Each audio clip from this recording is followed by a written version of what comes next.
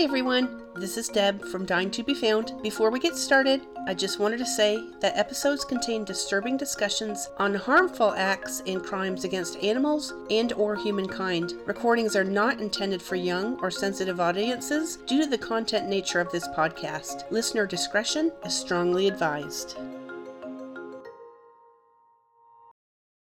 Hi everybody, this is Deb. And I'm Beth. And we want to welcome you to episode number 17 of Dying to Be Found. We are so glad you are joining us today. Before we get started, going to check in with Beth. How are you doing, Beth? What's going on in your neck of the woods? Not too much today. I just worked on some cards and Christmas cards, I might add. Wow, you are too organized for me, but that's awesome. That's a good deal. So what's going on with you? Well, I wanted to just kind of check in and let you know what some of the things are that I'm looking at. I was looking at our stats and I wanted to just put out a big thank you to some of the hot spots that I'm seeing lighting up our maps, and a big hello to everybody in the UK, Beth. Oh, We have taken over North America, but we are already over in the UK. So hello to you listeners. We're excited that you're here. excited. Yep. So I just wanted to say hello to you guys, and we appreciate you checking in. So anything else you want to talk about before we get started, Beth? No, but you were going to talk about what you were up to today. Oh, yes. Okay. So I had my birthday week. That always comes around once a year. Mm-hmm. John and I went shopping today, and I don't know if you have a Pandora bracelet jewelry shop near you. Sure do. I love that place. It's always my go-to when John's like, what do you want for Christmas? What do you want for your birthday? And so we went to Pandora today, and I saw the cutest charm that we got for my bracelet. It is a pink set of earphones like you and I are wearing right now. That is too cool. So random. Why would they have that? I know. I made the salesperson move a couple trays because they were kind of stacked on top of each other on some shelves, and I really didn't like everything on the top shelf. So I was like, hey, can I see the next shelf down? And she pulled that up, and I looked through both trays, and oh my gosh, I stopped at the pink headphones. And yeah, that's the one that we picked out. Oh, for goodness sakes. I was excited. I couldn't wait to tell you. Yeah, that was very exciting. Neat. Yeah. All right. We're going to get started. Now, if you have not listened to part 1 or part 2 of the Elizabeth Smart case, we highly recommend that you do so, because in part 1, we gave the family's perspective on Elizabeth Smart's abduction back in 2002. And in part 2, we talked about Brian Mitchell, also known as Emmanuel. We're doing our best to really break things down and give everybody in the family the attention it deserves.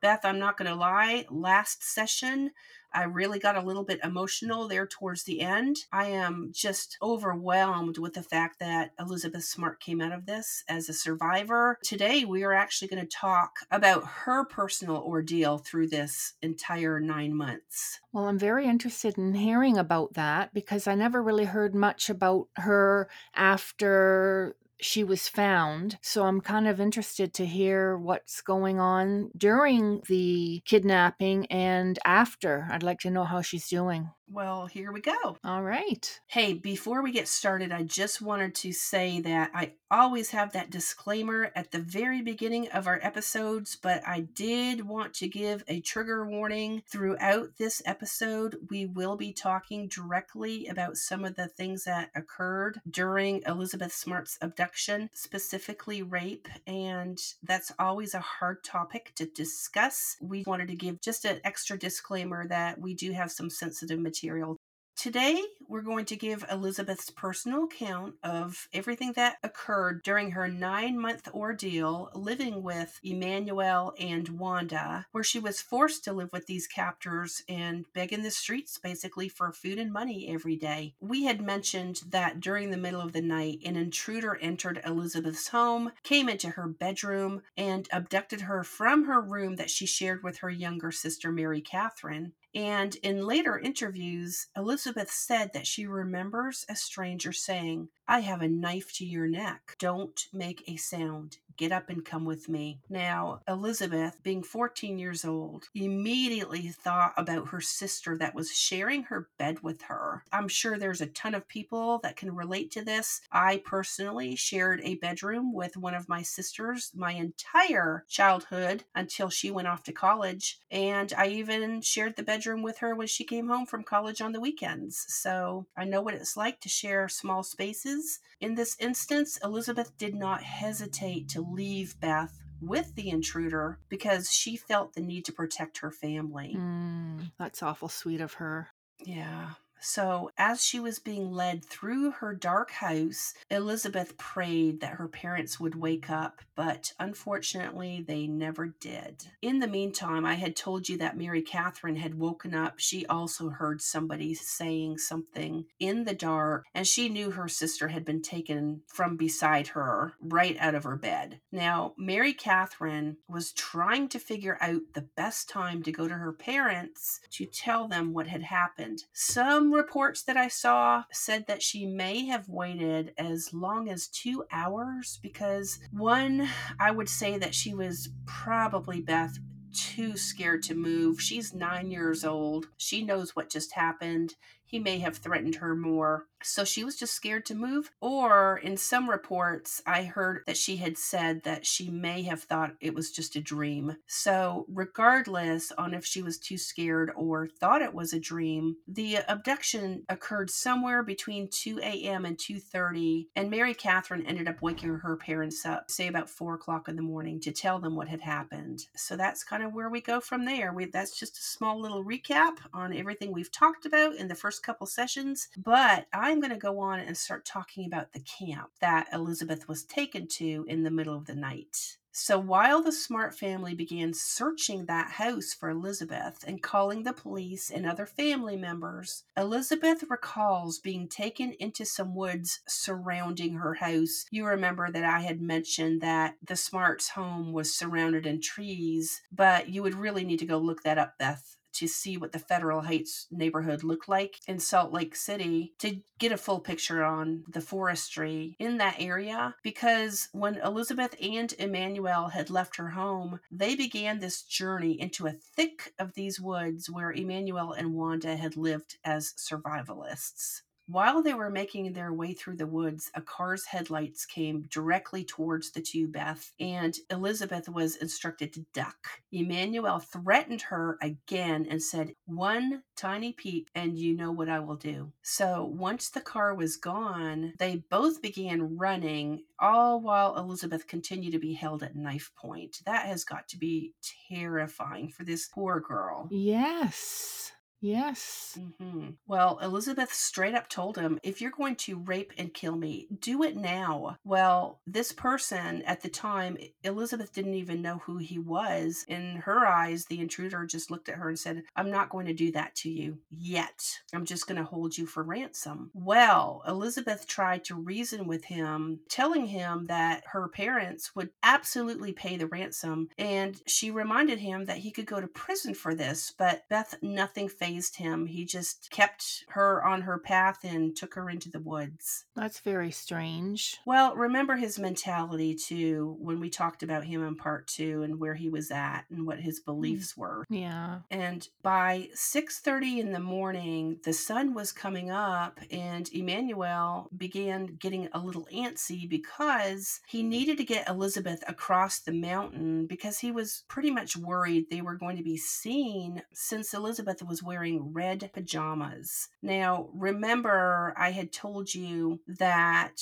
there were some trails in the neighborhood where bikers and hikers could go. And so that's where he was leading her. And Emmanuel was a little worried that they were going to be seen since the sun was coming up. And Elizabeth was forced to climb up into the woods, which took hours to reach where they were headed. And she remembers how Emmanuel had forced her to walk ahead of him so that she couldn't run down the mountain and, make a break for it. She also remembers that there was no way that she could run uphill to get away from him either. And when the two got close to the camp, Emmanuel called out to his wife. And if you remember, I'm going to call her Wanda because she went by several names, but Again, I'm not always good at pronunciating, so we're just going to call her Wanda. Elizabeth was terrified just from the look of this woman sitting in the woods when they came upon her. In Elizabeth's words, this woman was a scary witch, and the woman came up to hug her. Elizabeth even felt more terrified just from that connection there. Yes, of course. Well, after they reached the camp, this woman also tried to take Elizabeth's clothes off and even attempted to bathe her. But of course, Elizabeth is going to resist, right? She had told the couple that she was very shy, but that didn't do very much because they went ahead and disrobed her and burned her clothes very quickly and eventually got a long robe on her that she could wear instead. Elizabeth was shackled to a tree in the thick brush and even heard search parties calling her name at this hour, Beth. Oh my gosh. Wow, to be hearing her name called.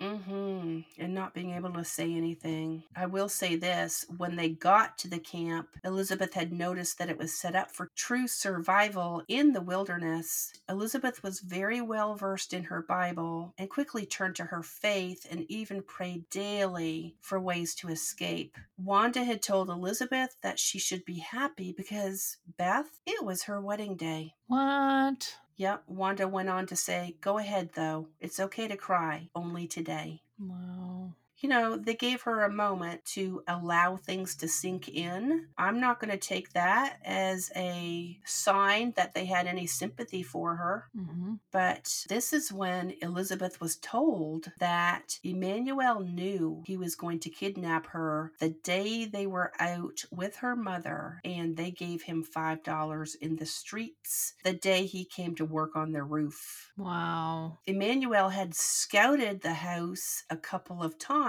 before he made his move. The first time would have been when he was working on the roof, of course. And then I imagine that he probably drove by a few times to kind of see what the layout was, look at where all the windows were. And who knows, he may have actually snuck up, and that's how he was able to get into that house so easily by stacking those chairs, right? Yes. So, with that being said, he was able to successfully make an escape route, and that's how he was able to get away so quickly. Now, Emmanuel and Wanda held this marriage ceremony between Emmanuel and Elizabeth, and during the ceremony, Emmanuel told Elizabeth that she was sealed with him and that she was now his wife. Well, that's a little freaky. It is. Can you imagine at her age? How terrifying. At 14. Yes. And I will say this is where we had talked about in our last episode where the fundamentalists' beliefs come in plural marriages. If you read that book that I had mentioned by John Krakauer, which is Under the Banner Sun, you will learn a lot about that. And many times wives are married, or 14-year-olds or very young women are sealed to their husband at a young age. Oh, I didn't know that. So after they were sealed, that's when he told her that they were going to consummate their marriage. He entered the tent where he had put her, and of course, Elizabeth tried to scream, but again, Emmanuel began threatening to kill her, which, Beth, this is a common theme, honestly, from here and throughout. So if I don't even say that he threatened her on a daily basis, just know that as we keep going through this story, you will understand why she didn't try to make a getaway, because she was being threatened every day of her life. Well, Elizabeth was made into a personal slave to Emmanuel, and although she begged him daily to leave her alone, he just completely ignored her. And later that day, Emmanuel had chained Elizabeth to the wire cable to keep her from running, so she was able to walk a little freely, but she certainly couldn't go very far. And he made it very clear that he was the master. She was basically at his beck and call. Now, Emmanuel did use punishment on Elizabeth because of her spiritual beliefs, and even used her Mormon religion against her. She was starved repeatedly and forbidden to drink water until she partook in drinking alcohol on demand. Elizabeth, of course, shunned it for as long as she could, but when she finally took a sip, Emmanuel forced her her to drink the entire cup.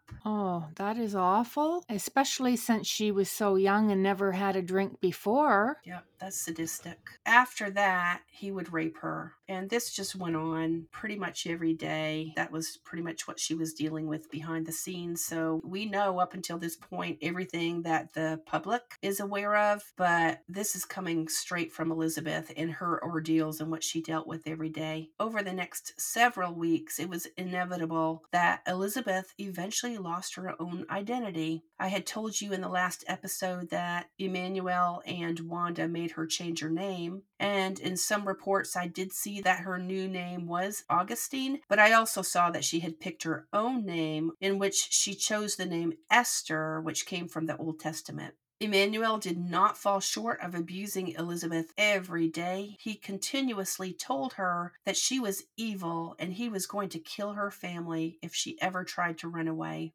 Emmanuel also reminded Elizabeth daily that he knew where she lived, and if she was ever going to try to leave, he was going to go back to her house and kill her mother and her sister. Because remember, he knows pretty much everybody inside that family, and Mary Catherine was in the room when he took Elizabeth.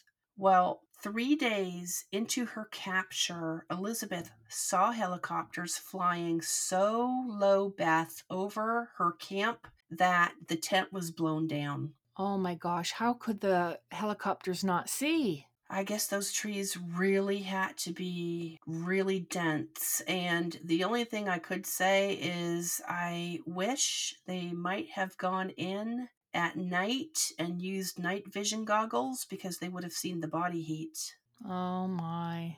Yep, but they were looking during the day, and remember, this is like early 2000s, and I can't imagine too much difference in search parties, but to sit there knowing that that helicopter was so low, Elizabeth heard who she thought was her Uncle Dave calling out to her in the woods. But Emmanuel had told her to keep quiet, and the voices eventually stopped. That is a sad time there for her because she would give up all hope. Yeah. And I'm sure the search party probably did their search in a grid. So if they had already checked that area, then I'm going to assume they just moved on to the next grid.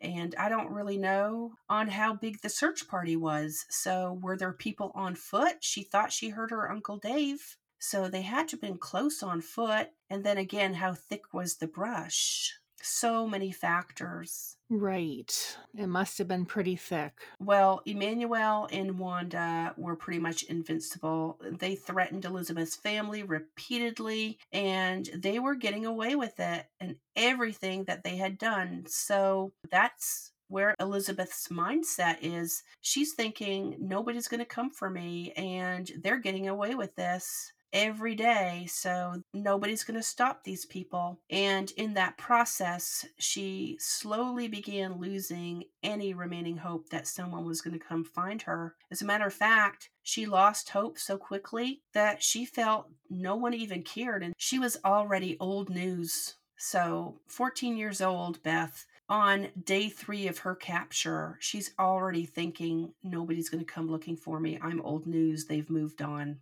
That is horrifying and sad and lots of mixed emotions there for her. Mhm. Well, Elizabeth was told that she would never be allowed to even talk about her life and her family ever again. So they wanted her to wipe out all her memories of 14 years with her family, never say a word about her cousins, aunts, uncles, any of her relatives. However, there was a little problem with that because one night Emmanuel began talking about his own mother and where she lived. Well, Elizabeth forgot about that rule to never talk about her family, Beth. And so, in the conversation, she absent-mindedly mentioned that her cousin lived very close to where Emmanuel's mother had lived. And Emmanuel did not say anything that day, but a couple days later, he received a revelation that Elizabeth's cousin Olivia would become his next wife. Oh my. And he would talk for hours about how he had planned to kidnap more girls and bring them back to the camp to make them his wives as well. Beth, do you remember in our last couple episodes when we had mentioned that Elizabeth's cousin woke up listening to her dad talking to the police because somebody was trying to break in her house? Yes. That's the moment. That is how it occurred. I see how things are starting to connect here. Oh my gosh. Wow. Yeah, we got the behind the scenes this go round. Yes. Well, in mid July of 2002, Elizabeth had been chained to her camp for somewhere around 6 weeks now, until Emmanuel and Wanda got into an argument, and Wanda said she was not going to stay at the camp anymore. This is when the trio began moving around town with their robes on and their face covers on. This is when they were seen panhandling in the streets, going to the buffet restaurants, and even that party that we had talked about. Oh. On August 27th of 2002, the trio was seen at that public library, and this is where they were going to look up places to go move to Southern California. And this is also where the police officers had questioned the group and asked Elizabeth to remove her veil. But remember that I had mentioned how Emmanuel went ballistic and said only he was allowed to look at his wife's and daughter's face. Is this starting to add up? Yes, it is. Well, Emmanuel panhandled for somewhere around 3 weeks before he was able to save up enough money for this trip. And Elizabeth describes setting up a new camp in Southern California where she thought it looked like the fire swamp in The Princess Bride. Have you ever seen that movie, Beth? I think I did so many years ago. It was a long time ago. Mitchell insisted that everyone drink alcohol to celebrate their new location. And Elizabeth agreed this time, but not to celebrate, but instead to numb her trauma. Oh. So she was at this point partaking in alcohol to numb her feelings, Beth. That is really sad. This poor girl. Yeah. But you know what? She's a survivor, and I don't know. I have no words. I have a lot of goosebumps, but I have no words. September of 2002, this is when Emmanuel was invited to that party, and he went ahead and went and took Wanda and Elizabeth with him. And this is that party where those pictures are that I had talked about, where Elizabeth was in the middle of the crowd. She was wearing that robe and she had that face veil on. And the party itself was very culturally diverse. So when the trio came in, no one really put any thought to it about how they were dressed. I had mentioned before, some people thought they were just coming in costume. And again, the area that they were living in, it was not highly unusual to see people wearing different outfits. Emmanuel at some point became very unruly at the party and he got kicked out. No one at that party at the time put two and two together to make a connection between Elizabeth's disappearance and her being seen around town. So it was still kind of early in the game, September of 2002. I don't think everything was highly publicized just yet because Ed Smart went to the news somewhere around February of 2003, and that's where he began to publicize his sketch.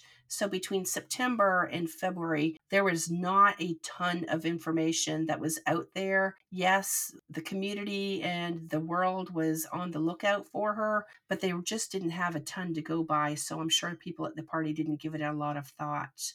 Now, Ed did go to the news media to put out that sketch. And remember, it was that of a clean shaven man. Within 2 weeks, Emmanuel's sister had told the police that they believed the person the Smarts were looking for was her brother, Brian Mitchell. Police went to his sister's house with a picture and she positively identified this as her brother. The detectives placed a wanted poster around the precinct for Emmanuel's arrest in the connection to Elizabeth Smart's abduction, but Beth, the higher ups made them take the posters down. Oh my gosh. Would you like to know why? Why? They still believed that Richard Reese was their number one suspect. I wonder why. I don't know. The posters were taken down from public view, but they were relocated to the detectives department of the building. The higher ups made them change the name from wanted to wanted for questioning. My God. Okay, we're just going to ask this guy a couple questions, but we know Richard Reese is our number one suspect, so we're not going to put a lot of effort into this. When the detectives realized that nothing was going to be done about going after Emmanuel besides just questioning, Mick Fennerty, the chief FBI investigator, sent the wanted poster photos to the news media himself, Beth, and to John Walsh with America's Most Wanted. Good for you, Mick. Yeah, for sure. So Debbie Mitchell, if you remember, was Brian Mitchell's ex-wife. She ended up calling America's Most Wanted to pretty much give the tea on her ex-husband and how he had molested her daughter, how he was abusive, and so on. Do you remember me telling you how Mitchell had fed the rabbit to his stepdaughter for dinner one night? Yes. So she was the one to call America's Most Wanted to at least give them a tip on his behavior and abuse. Good, good. Well, all that was happening at the beginning of February, and by February 12th, the trio continued to be seen walking around town and around the wood line behind Elizabeth's home. Beth, I had mentioned before, I didn't understand why Emmanuel would ever go back to the area that he took her from. Yeah. Now he's seen directly walking around the wood line where Elizabeth's neighborhood is. That does not make any sense to me. Do you think it goes to the usual where the criminal always goes back to the crime scene? That's a good thought process. Yeah, because he's quite bold, isn't he? Very, very. And it's almost like he's taunting people. Mm-hmm. Yeah, so he's very sure of himself, and it just sounds to me like he's taunting people. Well, Elizabeth states that Emmanuel said that going into town to preach was so demanding, yet the women of the camp, that would be Wanda and Elizabeth, they were blessed to have each other at that camp. He had left on February 12th and was gone for at least 3 days, leaving both women with no food and no water. How long can we live without food and water, Beth? I think it's around 7 days for food, 3 days with no water. 3 days comes to mind, so I'm thinking it is the 3 days without water. So these women had gone 3 days without water, and you know that they are probably suffering from that. Yes. Well, on February 18th of 2003, Elizabeth was starting to feel the effects of no water and no food, and she was becoming very lightheaded and said she was preparing herself to die at this point because she had gone so long without food and water. Well, guess what? It began to rain. There's always that blessing. She and Wanda collected the rainwater the best that they could, and they were able to rehydrate themselves, at least to hold on for another day until Emmanuel decided to show up. Look, I'm getting her a little riled here. I really want to call him a name, but I'm trying not to swear on this podcast, so otherwise he would be reaching my level of swear words that we're going to hold off on. But anyway, along comes Emmanuel with a box of KFC, just singing. Come on. Yep, he's singing and dancing and just having a grand old time, making a grand entrance into the camp, telling stories of his arrest for breaking into churches while he was gone. And he was booked at that time, went before the judge, and was released until his court date. My gosh. The nerve of him. All right, in early of March 2003, leads started coming in heavily saying that the trio was seen at that Super Salad Buffet restaurant. It was around this time that Emmanuel had told Wanda and Elizabeth that it was time to leave the area again, and maybe this time they would go to New York. Elizabeth began thinking of ways to convince him to go back to Salt Lake City. Believe it or not, Beth, this is months after her captivity, and she's still thinking of ways to escape. She played reverse psychology on him. Now that's pretty smart for a 14-year-old.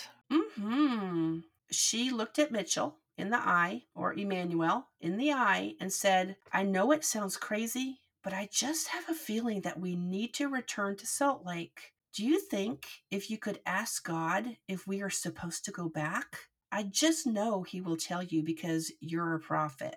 So remember, she's playing the game Wow. and she's doing an amazing job. Gosh. Yes, she is. Because when you're dealing with that personality, when you're saying all these high and mighty things about them, you know that it's all about them. So he probably put some thought into that and said, oh my gosh, you're right. Let's go back to Salt Lake City. So, Beth, this is when she told him that she needed to experience hitchhiking. And they also bought a $1 wig and a $1 pair of sunglasses and began hiking back to Salt Lake City. Wow. So that's when she had that gray wig on, Beth. Oh, yes, yes. Yeah. Okay, here comes the day of reckoning.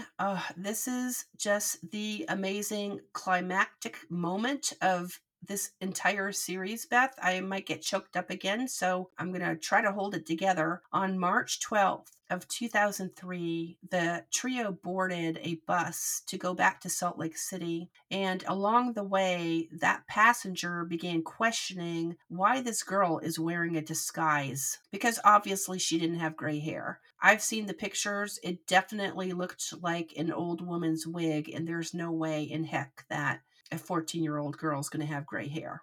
No. Well, Emmanuel had brushed the guy off, and they quickly exited the bus upon its arrival in Salt Lake City. However, calls immediately started coming into America's Most Wanted hotline with witnesses saying that they spotted Emmanuel, the person that they were looking for, in Sandy, Utah.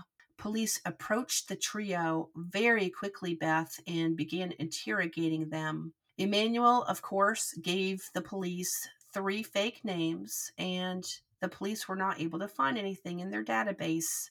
Because they were doing their job, police immediately separated the trio from one another. One of the police officers continued to question Emmanuel, another took Wanda aside, and a third officer began questioning Elizabeth. This is the officer that took notice that the girl he was talking to resembled Elizabeth Smart.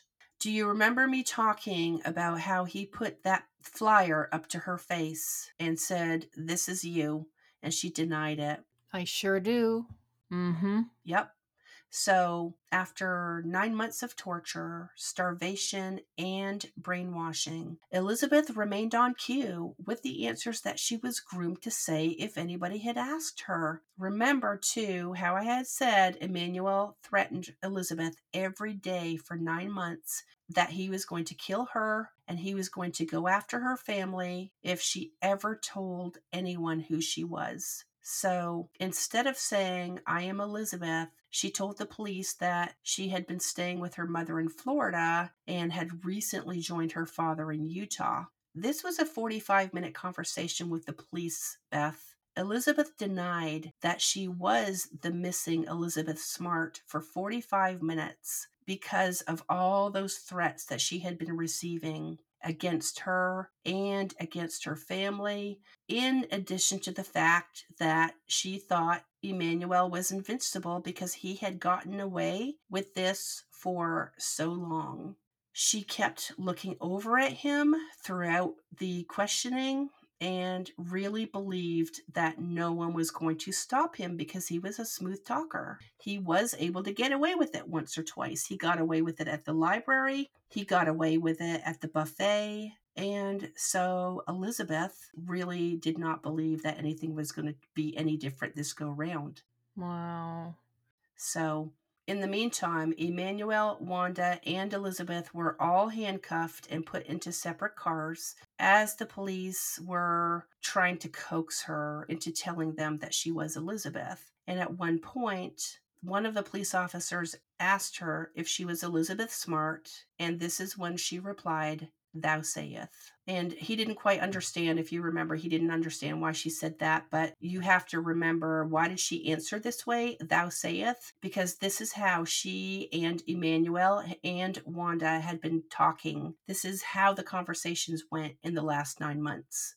They talked biblically. So, what does thou sayest mean? Thou, thee, you. Thou means you. Mm-hmm. Saith means say. You are saying, I am Elizabeth. I am not disagreeing with you.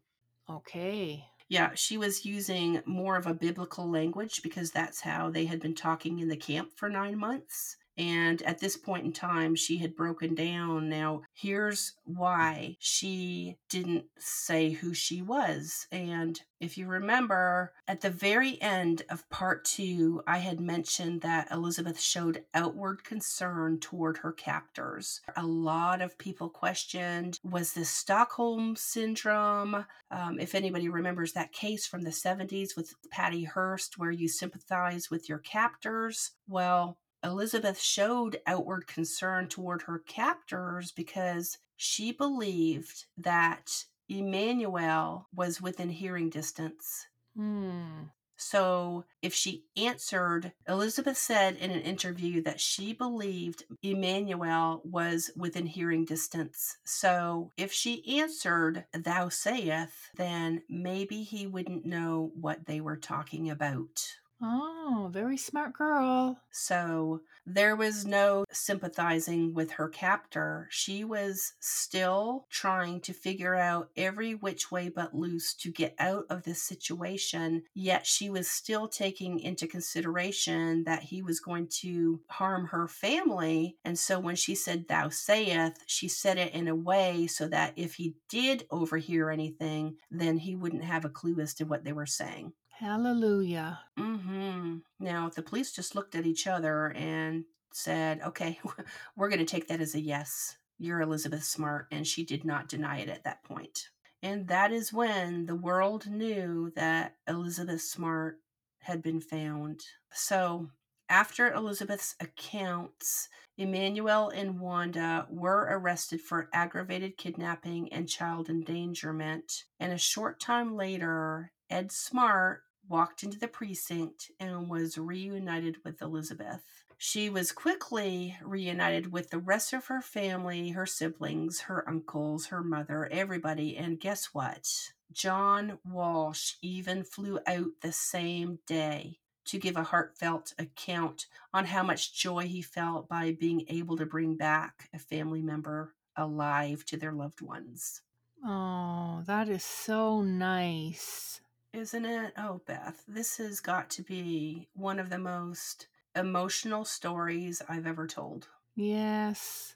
Now, even better, her first night back home, Lois, her mother, had asked if she wanted to sleep in her room, set up a pallet on the floor, whatever, and they could have a big old slumber party. And Elizabeth said, Nope, I just want to sleep in my own bed.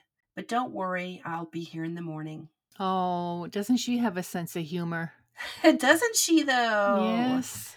Yep, she's a beautiful, beautiful girl. And I mean, I'm not going to say she's a girl anymore because this happened 20 years ago.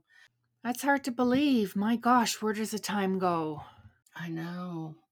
Well, as she was healing from this ordeal, Elizabeth's family felt it was important to let Elizabeth make her own decisions on how to move forward. And she chose to receive support from her family over a therapist. You remember me telling you how close everybody was.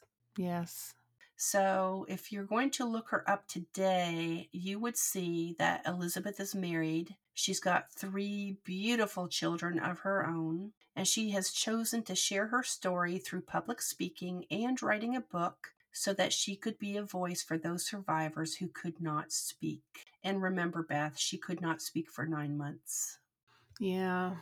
In the meantime, she's gotten laws into place and she's now married with that family that I had mentioned. She met her husband Matthew at a missionary center who knew nothing about her ordeal because he's originally from Scotland.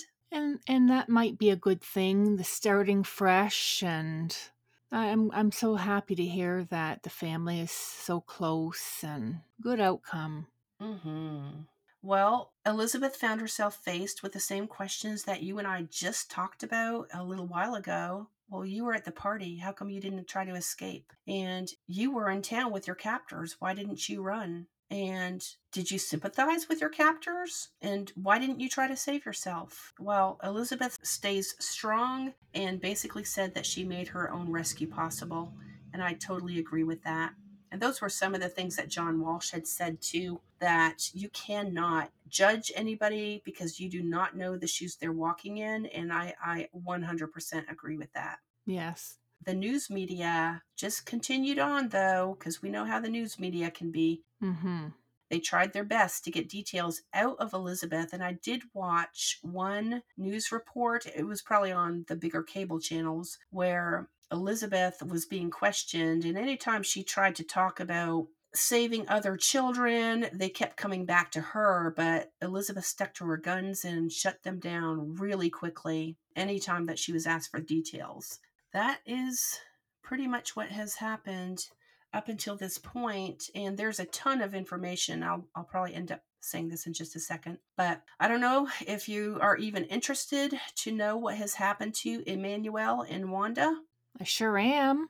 Okay, so remember in our earlier episode where Emmanuel was identified as Brian Mitchell. Mm-hmm. So just for the duration of this episode, I will go ahead and call him Mitchell. And during his interrogation, his only confession to the entire situation is that he plundered Ed Smart, which means that he just pulled the wool over his eyes. That was his only confession. Crazy. Yep. It took 8 years for Brian Mitchell and Wanda Barzay to make it to trial because both had to go through a competency evaluation at a state mental hospital. And some wondered if this was just a ruse as to keeping their case open or throwing it out of court. Because of Mitchell's deep belief system that he held, the state kept him there until they were both deemed competent to go to trial. During his court proceedings, Mitchell was nonviolent but disruptive throughout the entire ordeal and even went through multiple legal counsel. Not surprised. Yeah, exactly.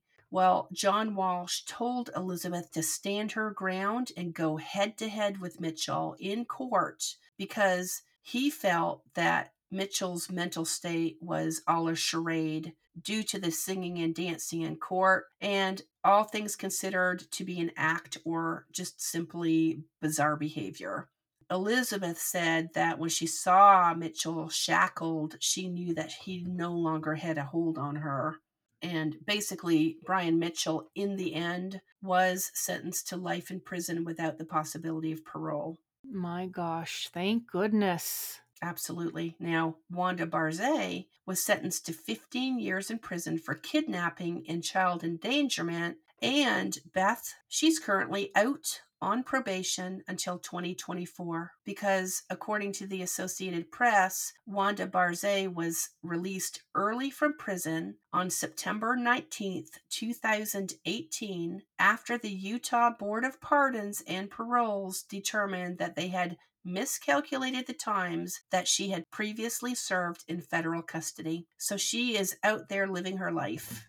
I don't understand how that can be. Well, Elizabeth states that before her abduction, she grew up with a happily ever after mentality until Brian Mitchell took that away from her. However, she's doing amazing today and continues to be an amazing role model to young victims. Elizabeth is an advocate for child protection rights. She went to the White House when President George W. Bush was in office and signed the Adam Walsh Act, which requires all convicted sex offenders to register in a nationwide database. The Smarts began the RAD Kids program. And in 2011, Elizabeth began the Elizabeth Smart Foundation, which provides assistance to victims and families. And you can visit that website at elizabethsmartfoundation.org to find out more information or to donate. And I just kind of wanted to end things here just to follow up with some of the other family members that we had talked about because they played a really heavy role in this. David and Tom Smart,